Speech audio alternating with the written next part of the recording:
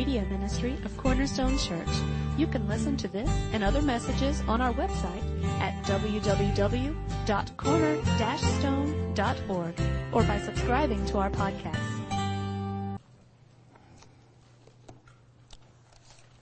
One of the failed experiments in church life, in many churches' life in the probably 80s, 90s, going into the year 2000 was this thought process that, okay, let's just be really kind of like the world in a little bit. Let's maybe even play songs like the world. Let's kind of do this, that, and the other. And a lot of things that was part of the church culture, so to speak.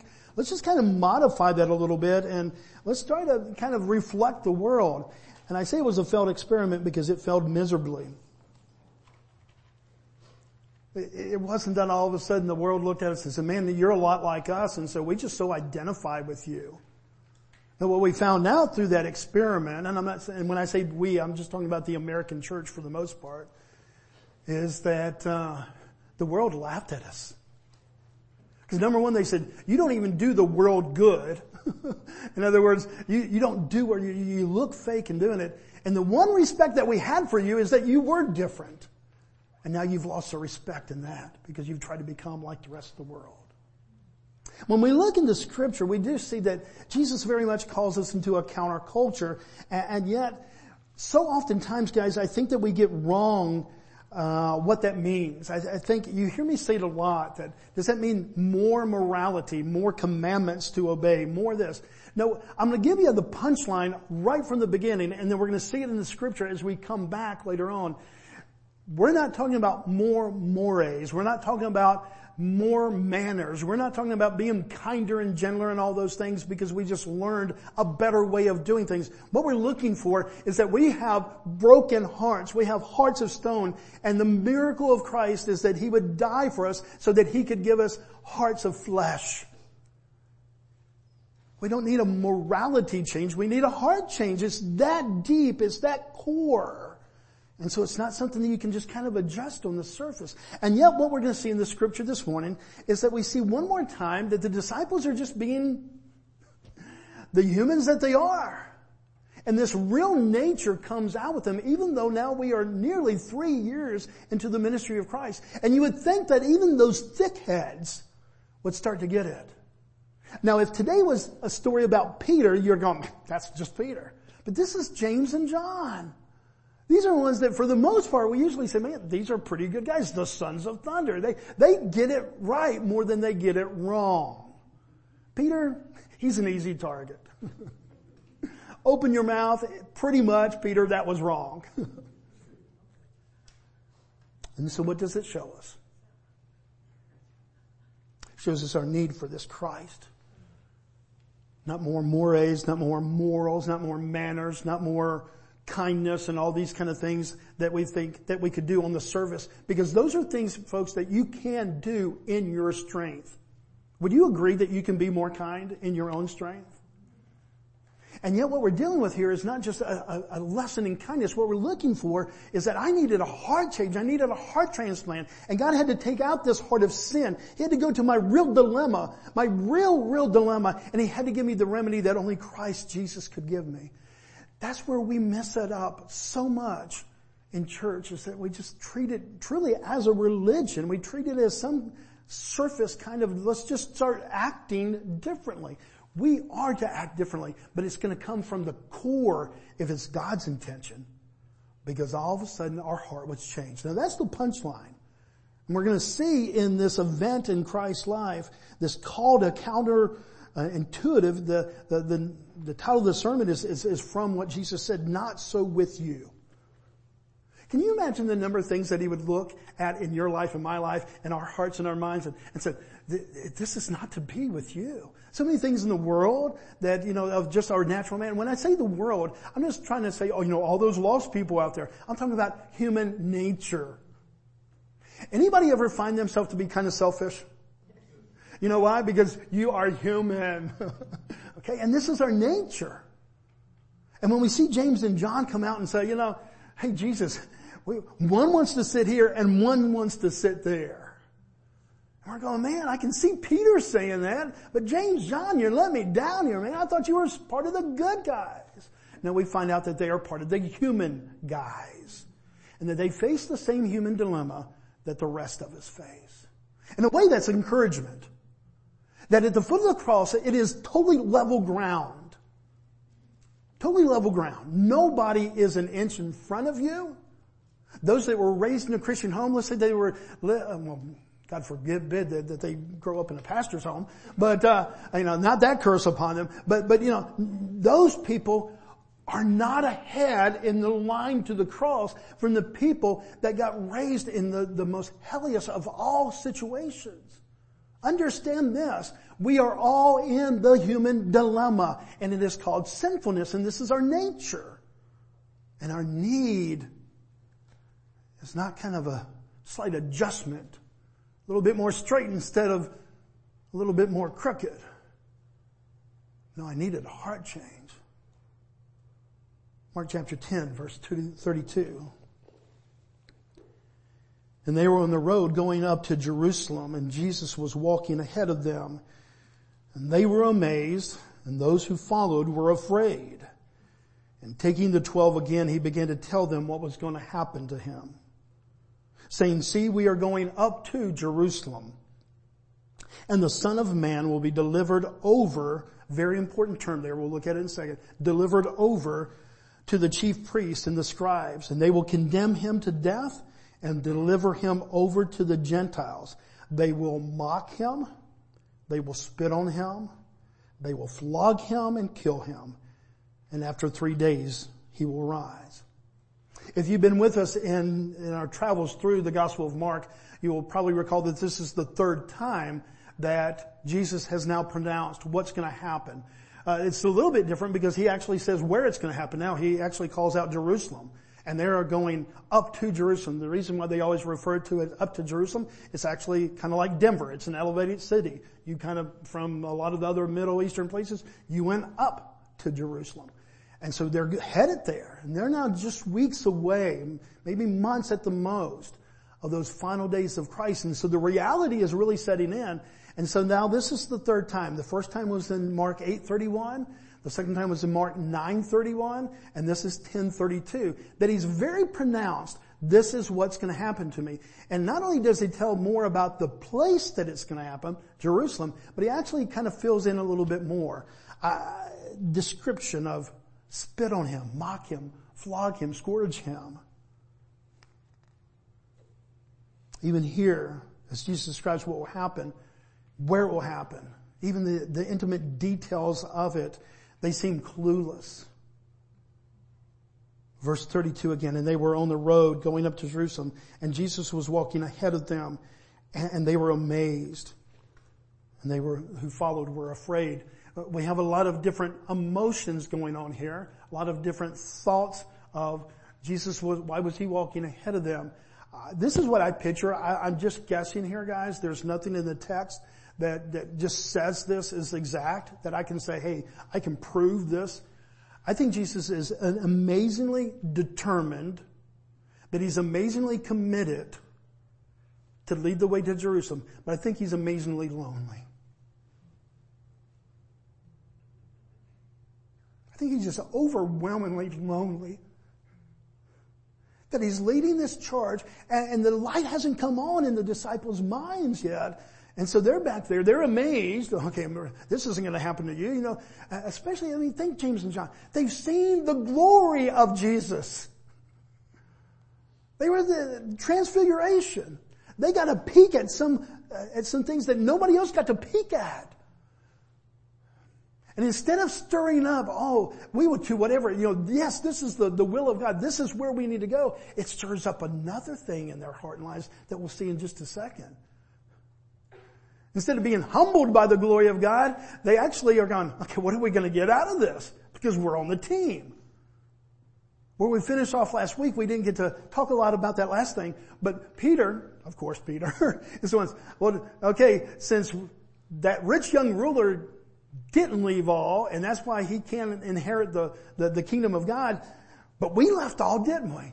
And Jesus is really, really quick to respond to Peter in those last verses preceding this. Okay, look, you're going to be rewarded because of faith, but don't get me wrong. All things are possible with God. Nothing is possible, man. You didn't get this because you earned your salvation. It's because Christ is going to go and die for you. And so this is the foundation upon we're working on. Where the disciples, they're lagging behind him. It says that they're amazed and they're afraid. They're afraid because they know that Jesus will not be accepted in Jerusalem. Out there in all these kind of little towns, he can speak, he can be Christ, and he'll get a little bit of pushback. And usually there's a couple there from the Sadducees or a couple other, the priests and the rabbis and the other kind of a religious environment that have come against him. But now they're going to the center city of religious development. They're going to Jerusalem. And they know that he's not going to be accepted. Look at verse 33 again. See, we're going up to Jerusalem and the Son of Man will be delivered over. I know some of you don't write in your Bibles and I respect that, but if you understand that it's a workbook, circle that. It's such an important term.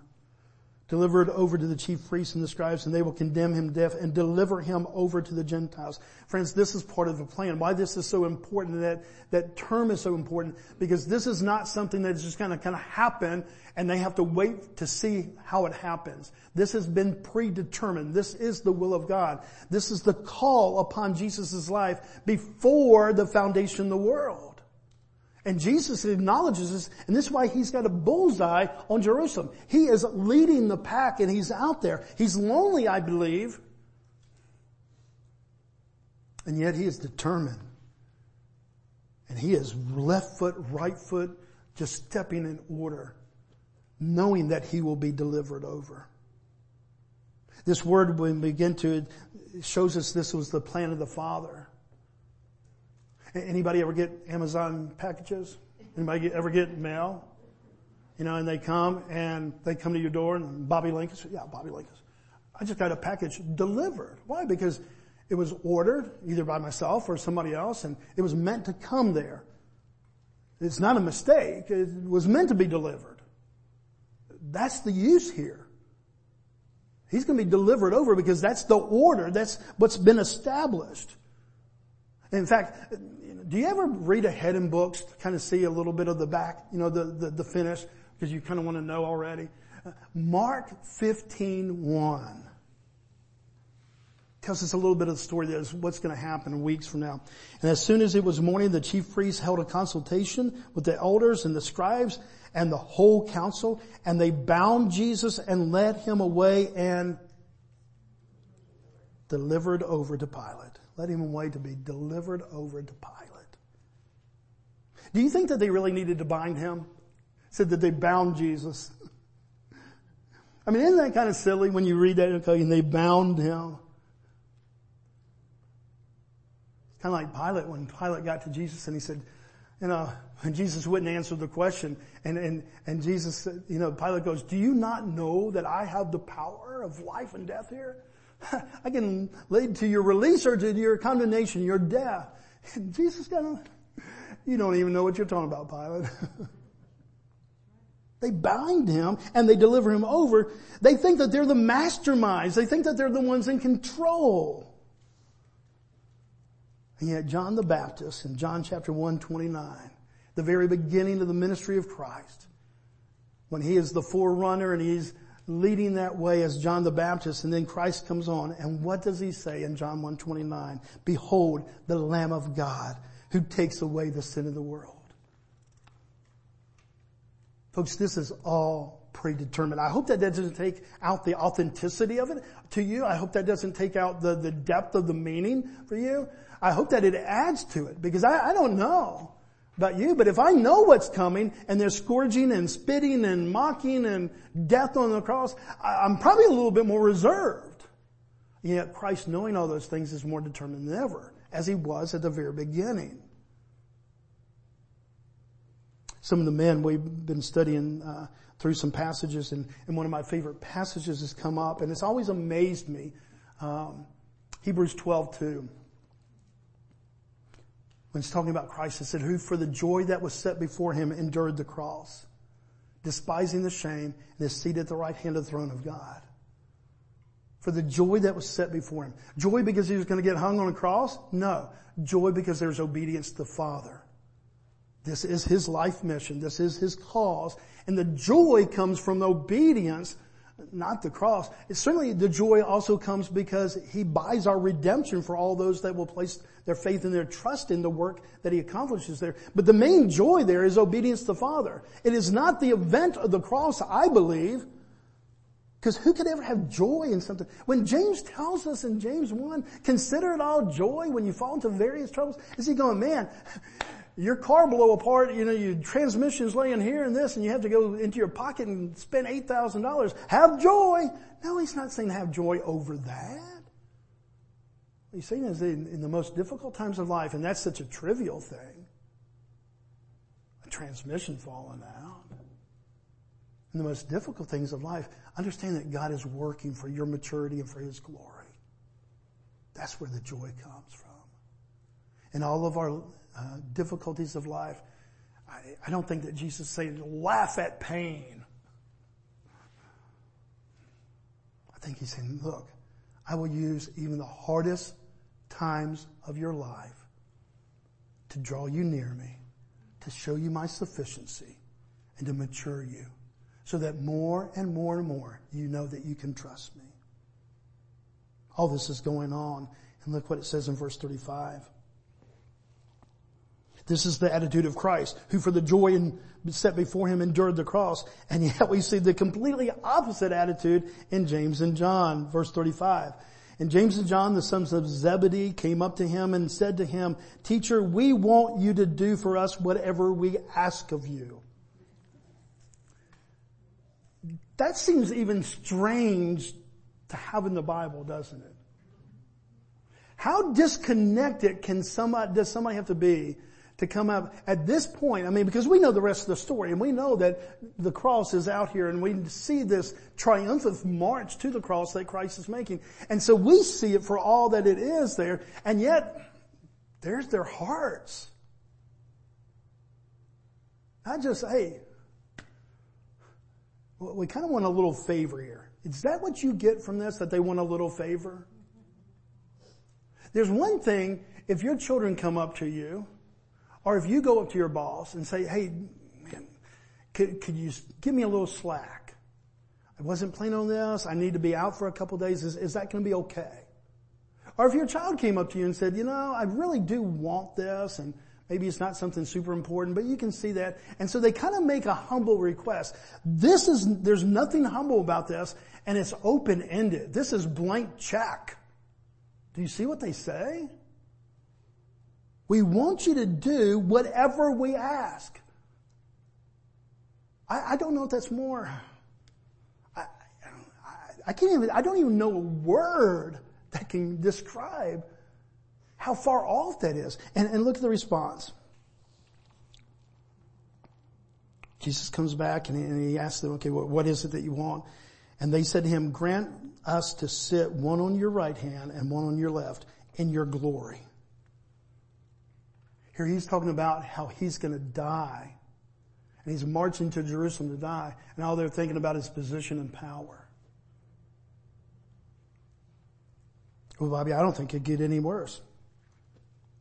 I mean, Jesus says that he's going to be delivered up, and yet he has joy and obedience to the Father. He's got an attitude so congruent to the Father's heart, and yet here's their heart on display, and it's the exact opposite. It's like polar opposites. It couldn't get worse. It actually is a little bit worse. Because if you read Matthew's account of this, there's one more person involved. That's their mommy.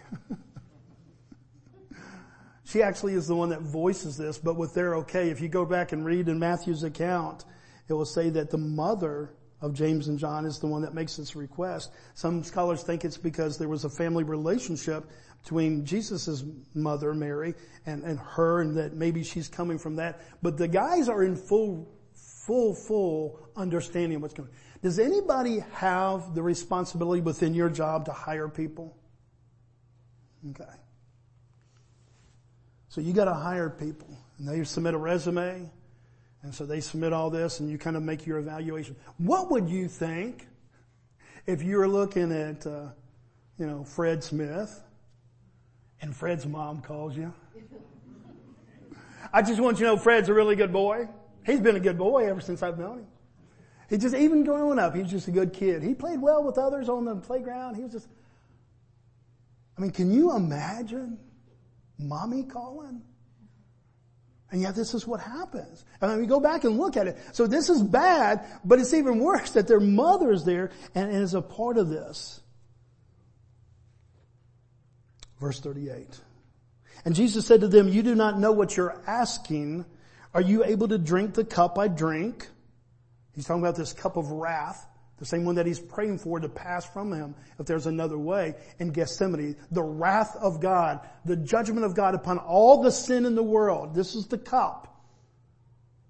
And he asked them, are you able to drink the cup that I drink? Are you able to be baptized with the baptism that I'm about to be baptized? Now we think of baptism in a very favorable light, but the baptism that we see sometimes they're referred to in the Old Testament is a baptism of suffering. And this is what he means here. Do you think you can really experience the suffering? You hear this baptized with fire. Have you ever heard that term? That's a suffering term. So he asked them. Now look at their response. Verse 39. And they said to him, we're able. Yeah, well, we can do that. And Jesus said to them, the cup that I drink, you will drink. And with the baptism which I am baptized, you will be baptized. But to sit at my right hand and the left is not mine to grant. Now what is he saying? It's actually a prophecy. He says, actually you are going to be able to experience some of this. We find out that James, according to Acts 12:2, is the first disciple to be martyred. We find out that John, later on, he's the longest of all the disciples to live, but he dies on the island of Patmos. After being boiled alive in oil. He actually lived through that. You can only imagine the rest of those years as he lived through that. So they are going to face some suffering. They are going to face some of this. Jesus says, look, actually you are going to do that. But you don't understand what you're asking. And you ask to sit at my left hand and the right hand, and that's not mine to give. This complete obedience to the Father. Theological question. Is Jesus and the Holy Spirit and the Father all on equal level? Yes, they are all fully God. And yet what we see is this interaction in the life of Christ is that he submits to the Father. They're all fully God. They're equal. And yet we see is this, in this relationship of the Trinity, it's kind of mind-blowing to us. We don't completely understand it, but we see this Son of God submitting to his Father's will. That's why he has joy in Hebrews 12:2 in the cross, because he's obedient to the Father. And here he says, look, this is not mine to give. I submit in obedience to my Father. Well, the other 10, they hear this discussion and they're furious. But they're not spiritually indignant toward that. They're not going, how could you ever? They're furious because they didn't think of it first. Truly, as we see their hearts, we see that reflected. They're not furious in a holy kind of zeal. They're not like this holiness, like, who are you to ask Christ of this when he's going to Jerusalem? None of them are explaining away how out of line this is. They're furious at James and John. Why? Because they don't see it kind of, man, we should have thought of that. We should have thought of that. Verse 41, and when the 10 heard it, they began to be indignant at James and John. And Jesus responds, but when he responds, you notice that he responds to all of them. Verse 42 and 43. And Jesus called them to him and said, you know that those who are considered rulers over the Gentiles lord it over them, and their great ones exercise authority over them. But now look at verse 43, guys. But it shall not be so among you. The NIV kind of says it more in the language that we would use maybe today. It says, not so with you. In a world Or sometimes we're going, man, let's not be so odd for God. Let's not be so extreme out there. Let's not be so radical. God calls us into a radical life as Christians, guys. Not one to be cleaned up and the edges taken off. And yet, isn't there a part of us that just doesn't want to be odd for God? But we kind of, we just kind of want to be like everybody else in a way, not stand out and just kind of get along, but just know that we're going to go to heaven one day. Isn't there that little part of you in there that doesn't want to be so extreme that you would actually be cast out because of your extreme love and the radical nature of the gospel? In a world that desires seats of honor, in a world that desires position and power, in a world that thinks about using others for your own advance, Jesus says, not so with you. My bride, not so with you, my bride. Not so with you, James and John, not so with anybody who would call themselves by my name. Not so with you. What a radical call we have received. Again, look at verse 43 and verse 44. But it shall not be so among you. But whoever would be great among you must be your servant. Whoever must be first among you may be slave of all. You might think, well, that kind of sounds familiar. Yeah, Jeff preached this just kind of weeks ago because it's almost a repeat of the story of the last time that he proclaimed that he was going to go to the cross. This is not new. They should have gotten it by now. The clues should have kind of developed.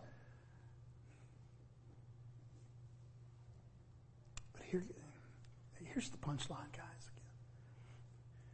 We don't get a new way of thinking without a new heart.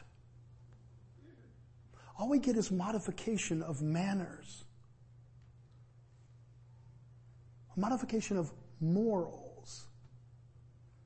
And is that what Christianity is? No. Is that what we make Christianity to be? And I believe it breaks the very heart of God. Why, Bobby? Because he doesn't want us to be kinder, gentler, more noble people. No, he wants that, but he wants it to be not at our own efforts because that's very temporary. It's very surface. And even that could be very self-driven. We are selfish by nature. This is the core of who we are in our lostness. Human nature is selfish. And the sinful nature of that is it lives itself out. And so can we modify, can we kind of change that a little bit? Yeah. You can go now this is going to really date myself. And there's only going to be maybe 10% of the people in here that get this. But you can go take a Dale Carnegie class or a Zig Ziglar class or something else and learn how to be nicer and how to influence people. That's not the gospel. It's not the gospel, guys. I didn't need to learn how to be a little bit of a nicer guy. I didn't need to learn some more manners. I needed a Savior because I was lost in my sin. And my selfishness is my main nature. And God radically took out my heart of stone and put in a heart of flesh and enabled me now to actually think differently and then by His Spirit actually act upon that. And here's the thing. If we took any two of us in here, we just kind of look at one here and one here, we may not be able to tell the difference. Is it always so obvious? Those who have been radically saved and changed by the very Spirit of God, and those who are just trying to be a little bit nicer, kinder, and loving? There's a little bit of a fakeness that we can get with that. Folks, we don't have a manners problem, we have a heart problem. And the core of James and John's request was simply a reflection of their heart and their selfishness. And the indignance of the other 10 is not because, how could they ever ask that of Jesus? Why didn't we think of that first? Dear friends, Jesus has called us into a counterculture. Not to go with the flow downstream, but to swim upstream against the flow. Not just in morals, not just in, the activities, but in this heart and mindset.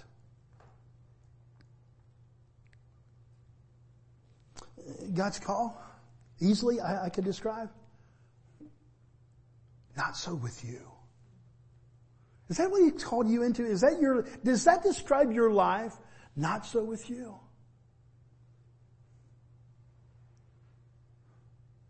Does your marriage reflect not so with you? Does your parenting reflect not so with you? Do the way that you go and you approach work and working for somebody, or if you're the boss, the way that you treat your employees, not so with you? Is it such a radical difference, so governed by this radical gospel, that you truly are odd for God? Because that's our calling. In a world where people and our human nature is, I deserve this, please let us understand what we really deserve. Because when we really begin to grasp what we really deserve, then that radical nature of the gospel and the work of Christ become so amazing. If I think that I am even a step above anybody else in deserving salvation, then I've lost the true understanding of my lostness and my sinfulness. And I minimize the gospel. Mark 10:45. What a beautiful verse. For even the Son of Man came not to be served, but to serve, and to give His life as a ransom for many. Please don't hear that in a moralistic way. Don't go, okay man, tomorrow I'm going to be serving more and more. Without the heart change, it is just you working. Without without the radical salvation that comes through Jesus Christ and Him alone, folks, you're just kind of improving on your manners a little bit.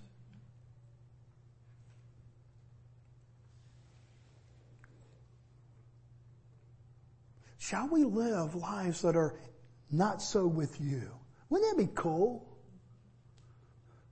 We have a lot of teachers here that in the school system, man, this is how most people are, but it's not so with you. Why? So that you can humbly say, because I've been saved by a God in His gracious grace that He's given me. That the way that they would look at our marriage, the way that they look at our parenting, the way that they would look at every aspect of our life, this is not so with you. Why? Because of Jesus Christ. And the very power of God now resides with me in His Spirit, and He empowers me not just to be a nicer person, kinder, and do a couple things that look a little bit better on the outside, but I have been radically transformed by the power of the living God in my heart. And now, just as it overflows from Him, He moves in my life. Wouldn't that be amazing? Wouldn't that be radical?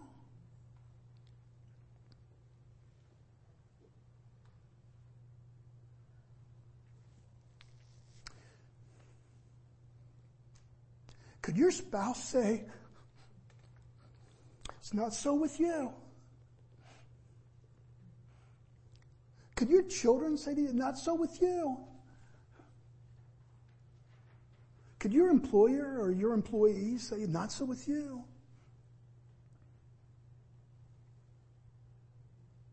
I'm not trying to make anybody feel guilty or bad. I'm just going to, do you realize this radical need that we have for Jesus Christ? Not just in salvation, but in now sanctification, this life that we live. That there's no way that we can live the sanctified life apart from the power of the Holy Spirit in our lives.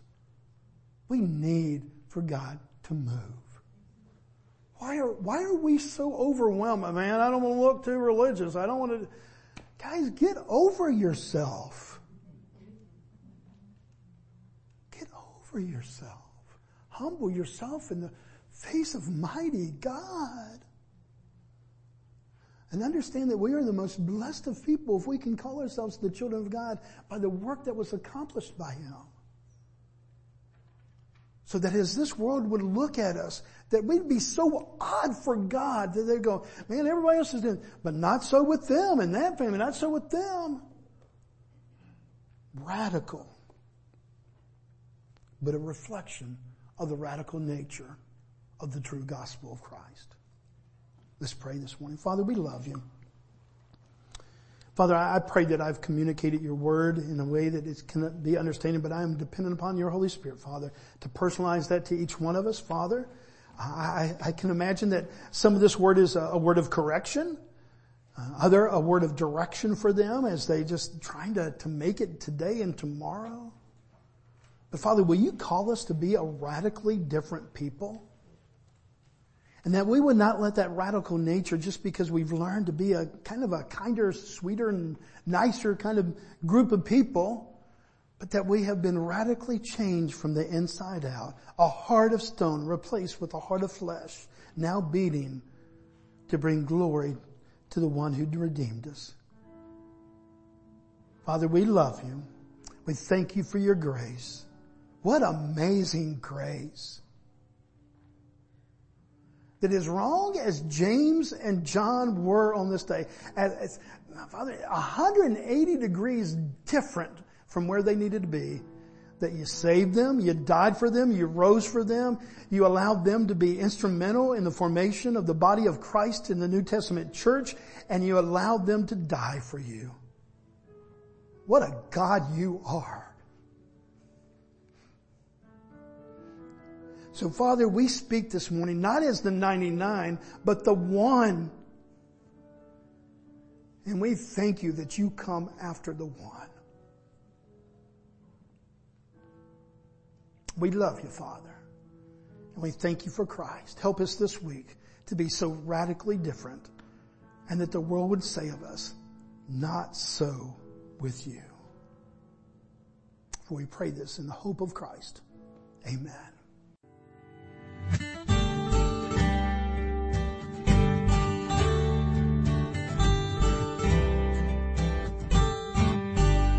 Thank you for listening today.